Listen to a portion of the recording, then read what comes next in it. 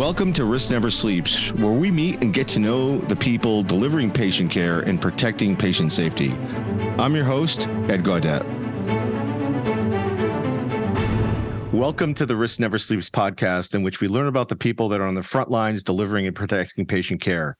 I'm Ed Gaudet, the host of our program, and today I'm pleased to be joined by Kevin Tambascio, Director of Cybersecurity, Data and Application Protection at the Cleveland Clinic. How are you, Kevin? Doing great. And thank you for having me as a guest here. Awesome. Yeah, no, I'm glad you're able to join us. So tell us about your role and your current organization. My role is overseeing a team that is responsible for the protection of our data, both structured and unstructured data that our organization uses on a day-to-day basis. We also protect the applications. Everything from on-prem applications to new generation cloud applications that our developers are creating. So we protect anything, both custom developed. We have a significant number of developers doing custom developed software as well as the multitude of commercial applications that support all of our different clinical operations. Wow. So a small job. Yeah, small job. How many applications do you currently have in your custom inventory, roughly?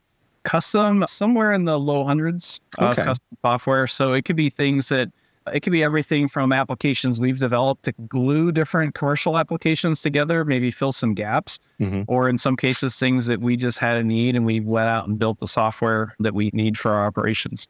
Okay, cool. And when you look at the risk of those applications, do you treat them as third-party vendors, like a third-party vendor would be treated, or do you treat them differently? Yeah, so our team manages a secure software development lifecycle. And so we've been bringing in policies and procedures to basically enact security from the beginning. And we're starting to work more with our development teams as they start in the process, make sure they have the security requirements as well as the privacy requirements that they need. For example, an application is going to be external facing that has patient health information, a stringent set of requirements on both privacy and security, as there should be. And so we work with those teams to understand those requirements, develop threat modeling processes, and execute those as they go through the journey of building their software, static code analysis, operational protection of those applications as well. And then we have also a 24/7 security monitoring operation here as well. So we bring all that together for them, make it easy for them to understand their requirements and build their software in that way, and then support it throughout its lifetime. Oh, good. Okay. So you're monitoring it on a regular basis. Absolutely. What happens? I mean, does it ever occur internally where maybe the original scope changes over time? And how do you deal with that from a risk perspective? The original scope of an application, you mean? Yeah, the scope maybe of the usage or maybe the use case changes. So maybe initially you weren't going to put PHI in it, but then over time there was an opportunity to put PHI in it. So how do you ensure that you're not just doing a one and done assessment, you're actually monitoring it on a regular basis? Do you have processes in place for that? Yeah, I think it's always important to work with teams who are building things new from the start, but also making sure that when they look at major feature changes, new additions, new scope enhancements, as you're talking about, make sure those processes work in both those cases, because certainly the scope of these applications can change. It's going to change the risk just as much as we're also tracking the outside privacy landscape. So much change happening with states enacting different privacy laws and things. We have a hospital in London, and so London brings us into GDPR and things like that as well. Yeah. So we're constantly keeping track of the cybersecurity threat landscape, of course, right? I usually always talk about cybersecurity protections having almost a half-life, right? They degrade over time, and you have to continuously invest in that space. So looking at how does that landscape change? How do we want to push new requirements to our teams? How's the privacy landscape changing? How we should focus on these applications? And then also marrying that with the changes they want to bring to the market as well, and trying to paint that picture for them so they know what is the target, what are the expectations they need to hit. Your team's currently looking at AI or beginning to bring AI into applications, either new ones they're developing or existing ones that have already been developed? Yeah, probably all the above. So it's interesting, the explosion of AI this year, the past 12 months or so, and how much that's come into the daily lives of people here in cybersecurity. Mm-hmm. We have everything from application owners that want to bring AI to vendors who are trying to add it to every single product that we have, just adding new AI-enabled features, which of course brings a whole host of questions. And then we also, I'm part of an AI task force that is reviewing a lot of the clinical or institutional research that we're doing. Mm-hmm. And certainly a lot of interest in our researchers to look at how they can use machine learning to solve some really interesting clinical questions and applying some of the same research techniques they used in the past and now bringing it into the fold with machine learning. And so a lot of different areas. AI is interesting in the sense we think of it as a new problem or a new thing we have to worry about. But there's also things like we know how to manage some of the basics of AI, like AI requires servers to be patched, or we have to keep track of data leaving the organization if they're using an AI service that's maybe cloud hosted, for example. But those are really similar problems or problems we've already had, right? Mm-hmm. We also have to look at how are they using that AI from a bias perspective, a fairness perspective, how the data is being pushed out, what kinds of data they're sharing. Those are some of the new areas to look at, or prompt engineering in some cases. So it's a fascinating space. I think with everything, it has positive things. It has potentially negative implications. I was speaking to a group of college students last week, and one of them was talking about wanting to be a red teamer, but looking at it from an AI perspective. So imagine someone that's not really using the traditional hacking tools, more thinking like, how do I employ AI as my hacking toolbox? Interesting. Yeah. And so he was all excited about that kind of stuff. And so lots of different good, negative, different ways to look at AI. It's really fascinating. Any advice to listeners that are just embarking down that path with AI, maybe from learnings that you had?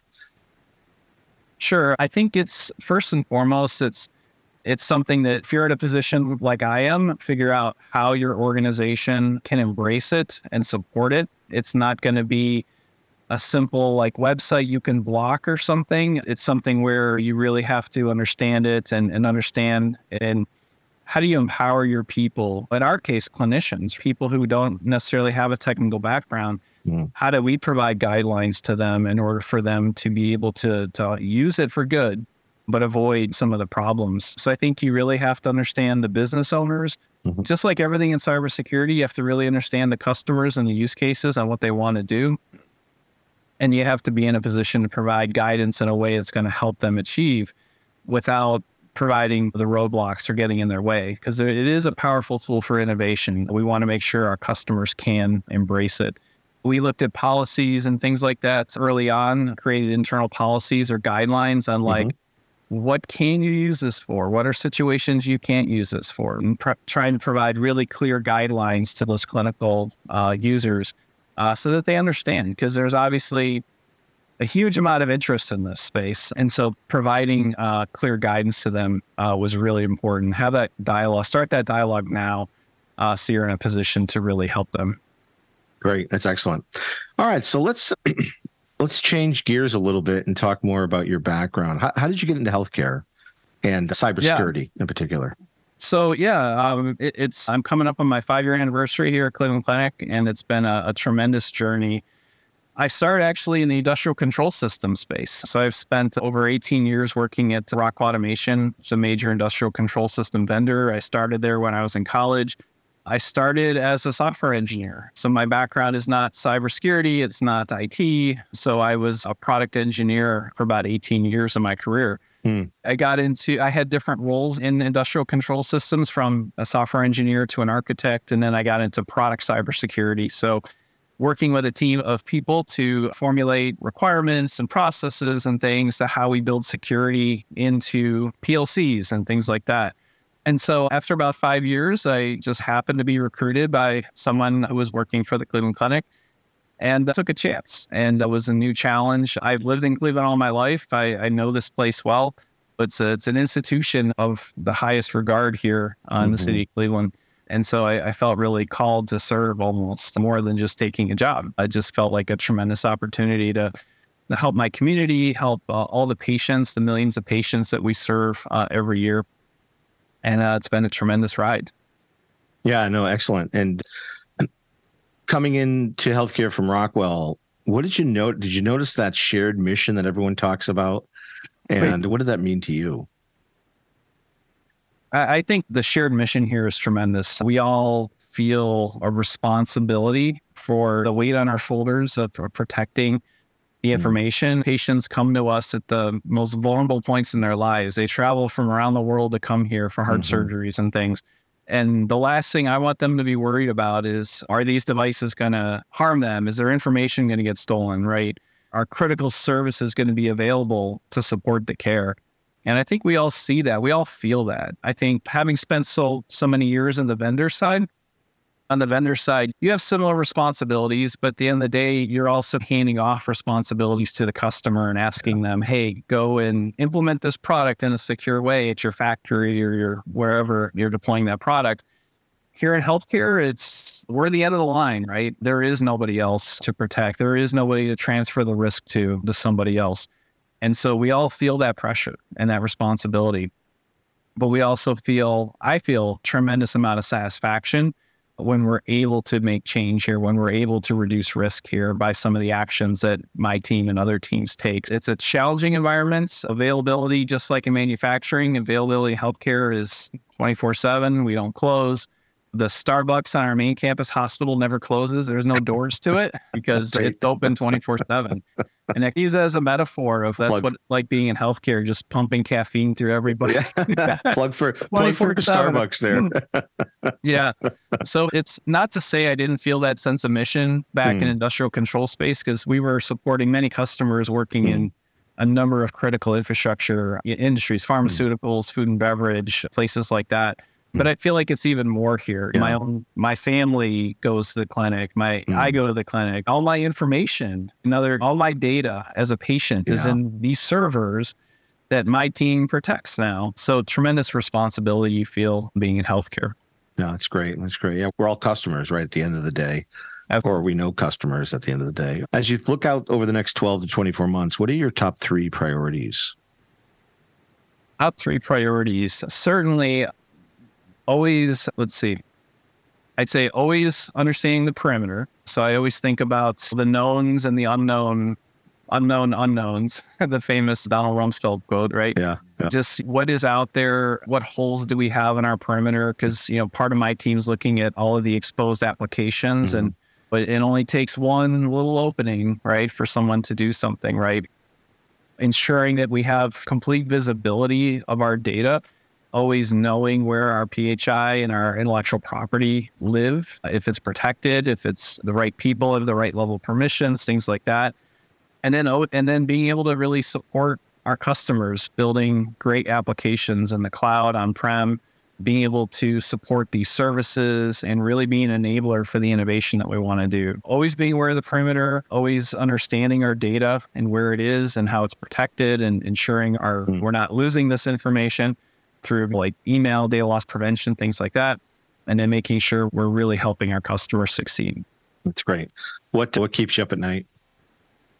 What keeps me up at night? It's the fear of the unknown. I think we always try to look at like, hey, do we have a certain coverage of our organization? Do we have 100% coverage of our perimeter? Do we know where 100% of our data is? It's something our CISO really drills into us to make sure that we're thinking that way. It's not just, hey, these 5 servers are protected. Well, it's great. What about all the other stuff or the handful of web applications? So I often think about, how do we know we've really wrapped our arms around the whole problem? How do we know that we've really secured 100% of our applications or identified 100% of our data? So I'm always fearful of the blind spots. What do I not know? What do we not have control of at this point? Because that's where I feel like, hey, we're going to get caught here. And so I think that's what I wake up thinking about sometimes. Yeah, no, I hear you. Tough couple of years with the pandemic and everything. What are you most personally and professionally proud of? Wow, that's a great question. I think professionally, I'm very proud of our organization and how through the darkest days of the pandemic, we rallied together to solve really tough problems in a much compressed timeline than we typically can operate in. We went from, hey, next week or a couple of weeks from now, we might have some more VPN users as people start to work from home. And I think 3 days later, all started working from home. And scramble to make sure, hey, do we have enough VPN capacity to support a quarter of our caregivers working remotely? We had to move from Skype, which we had on-prem Skype at the time. We moved to Teams in like a month, which is pretty fast for us to push out a change to 80,000 caregivers and be able to drive that change in a way because we knew it needed to happen. We couldn't scale the current platform without. We hosted a presidential debate in the middle of the pandemic. Right. Yes. I forgot about pandemic, that. Or I'm sorry, the 2020 debate was held at our medical school on our main campus hospital. And we spent months setting up networks, pen testing networks, things like that to make sure that the security was ready for that event as well. Just, I could go on and on with stories, how we work to get iPads we get them. You can't just take an iPad and make it something you could deliver care on. We had to go through software evaluations and things to make sure that we could use certain software on iPads to have clinical conversations, but being able to have doctors talk to patients virtually, or patients being able to have the availability of devices to talk to their family if they're isolated on a COVID unit. Just over and over again, this organization does tremendous things logistically. And the way we came together to all those small projects added up to a big difference for the larger organization. Did you work the debate directly? Yeah. So what was that like? Most of us in cybersecurity, a bunch of us were there. A lot of us were at home supporting it. It was interesting. I think from a security perspective, it was kind of quiet. We were all just sitting at home watching all of our tools, just waiting. Because, you get this feeling like, hey, we've got this target on our back. We're in the news and there's media and everybody from around the world there. Yeah. And so, we're watching all the tools and it was pretty quiet. The debate itself was nuts, but the cyber perspective was relatively quiet. So it was overall a good experience. That's good. So outside of healthcare and cyber, what would you be doing? What are you most passionate about? Yeah, so a couple things. I really enjoy personal fitness. So I've been a CrossFitter for a number of years, since about 2015. I'd say I do it now as much for the physical side as the mental side. And I talked to, when I was talking to that student group last week, talking about, hey, listen, cyber's tough. It's tough to work in this field. We deal with a lot of unpleasant things. And that mental health aspect is really important as well. I look at CrossFit, and I also like to do road biking and stuff on the weekends and stuff. Nice. As a good mental as much as a physical benefit. My son and I love playing video games. We love doing family cooking homemade pizza and movies and stuff together as a family. Nice. What kind of video games? Star Wars, Lego video games. My son loves Minecraft and Roblox, and we'll play a bunch of things like that. Did you play D&D as a kid? No, I never played that as a kid. No? Okay. Nope. All right, excellent. If you could go back in time, speaking of kids, what would you tell your 20-year-old self? Well, the funny answer I came up with is buying Bitcoin. Just when it first came out, mine it, buy it, whatever it takes. Don't be the guy who bought the pizzas with 100 Bitcoins or something. Yeah, right. Don't be that guy. Exactly. But on a more serious note, I think about just making sure you enjoy the journey that your career is.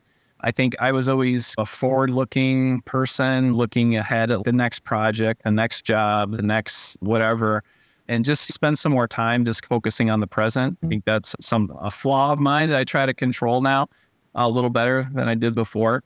And I think also I feel like a lot of people, or you go into a career at that age thinking hey, I'm going to be a programmer for my whole life. And that's what I thought for a long time. And I didn't really broaden out what I was doing for a number of years. I was just basically wrote C++ code for 14 years straight. And just embracing hey, career things are going to come from left and right, or different turns in the road are going to happen, and not to be afraid of it. And I think once I stopped being afraid, that's when I started moving into product security, and then going from control systems to healthcare and embracing that change, where I think before initially I was hesitant of that. So I think definitely learning hey, the career is going to take you in different places you don't expect. And looking back 20, 25 years, I would have never thought I'm doing cybersecurity and healthcare. It's a crazy idea. I originally went to college expecting to go to med school. And so I started in college as a pre-med major. I was going to major in biology and go to med school and everything. And then all the people around me were just computer science majors in my dorm and stuff. And I just was drawn to computer science even more, changed my major. And then next thing you know, and I'm now working in healthcare, which is, in hindsight is good because I found out later that I don't like blood and other things like that. So it may not have been the best career choice at age 20 to think I was going to go to med school. I don't like blood either, by the way. Yeah. I get a flu shot, I got to look away, right? Just, hey, enjoying the journey and trusting that things are going to work out.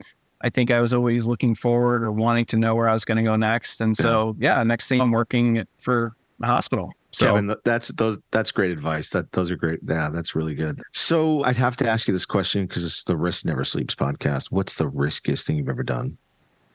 So riskiest thing I've ever done, I'm going to go with moving to healthcare, going from industrial control, what I was just talking about, believing that, hey, I can make that change.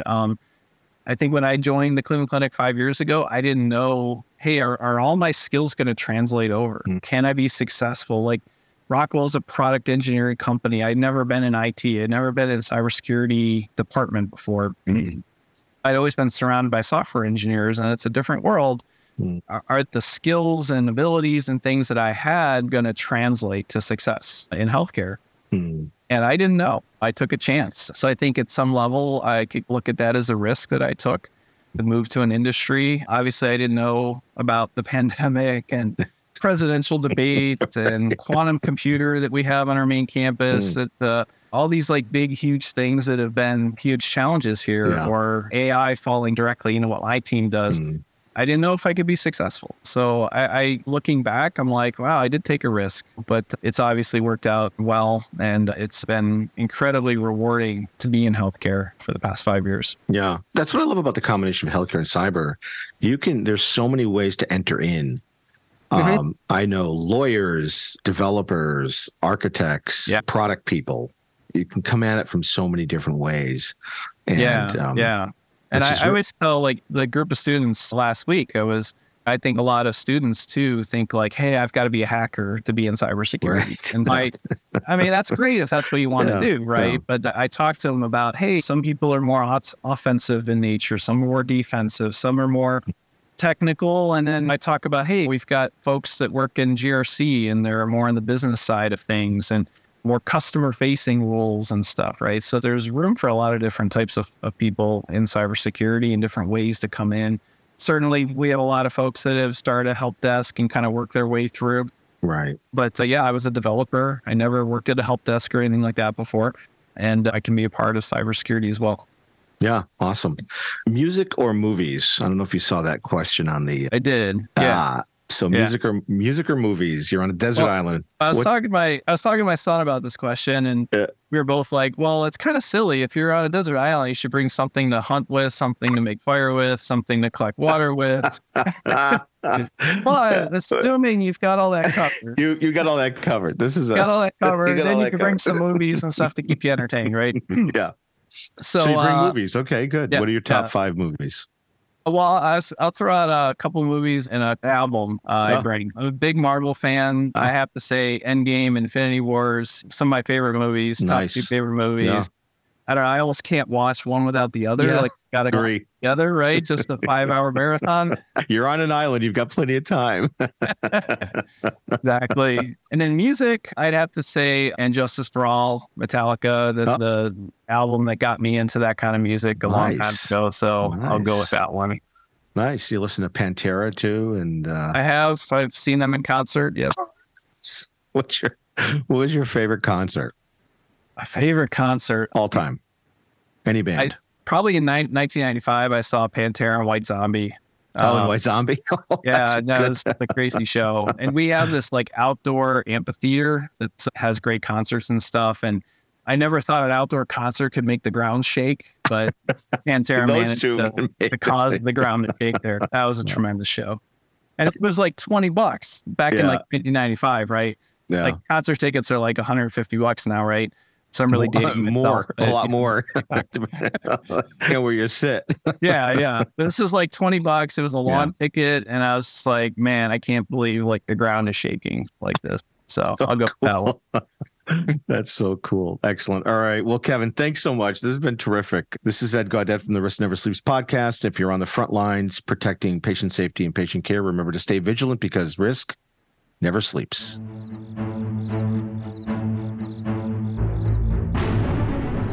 Thanks for listening to Risk Never Sleeps. For the show notes, resources, and more information and how to transform the protection of patient safety, visit us at Sensinet.com. That's CENSINET.com. I'm your host, Ed Gaudet, and until next time, stay vigilant because risk never sleeps.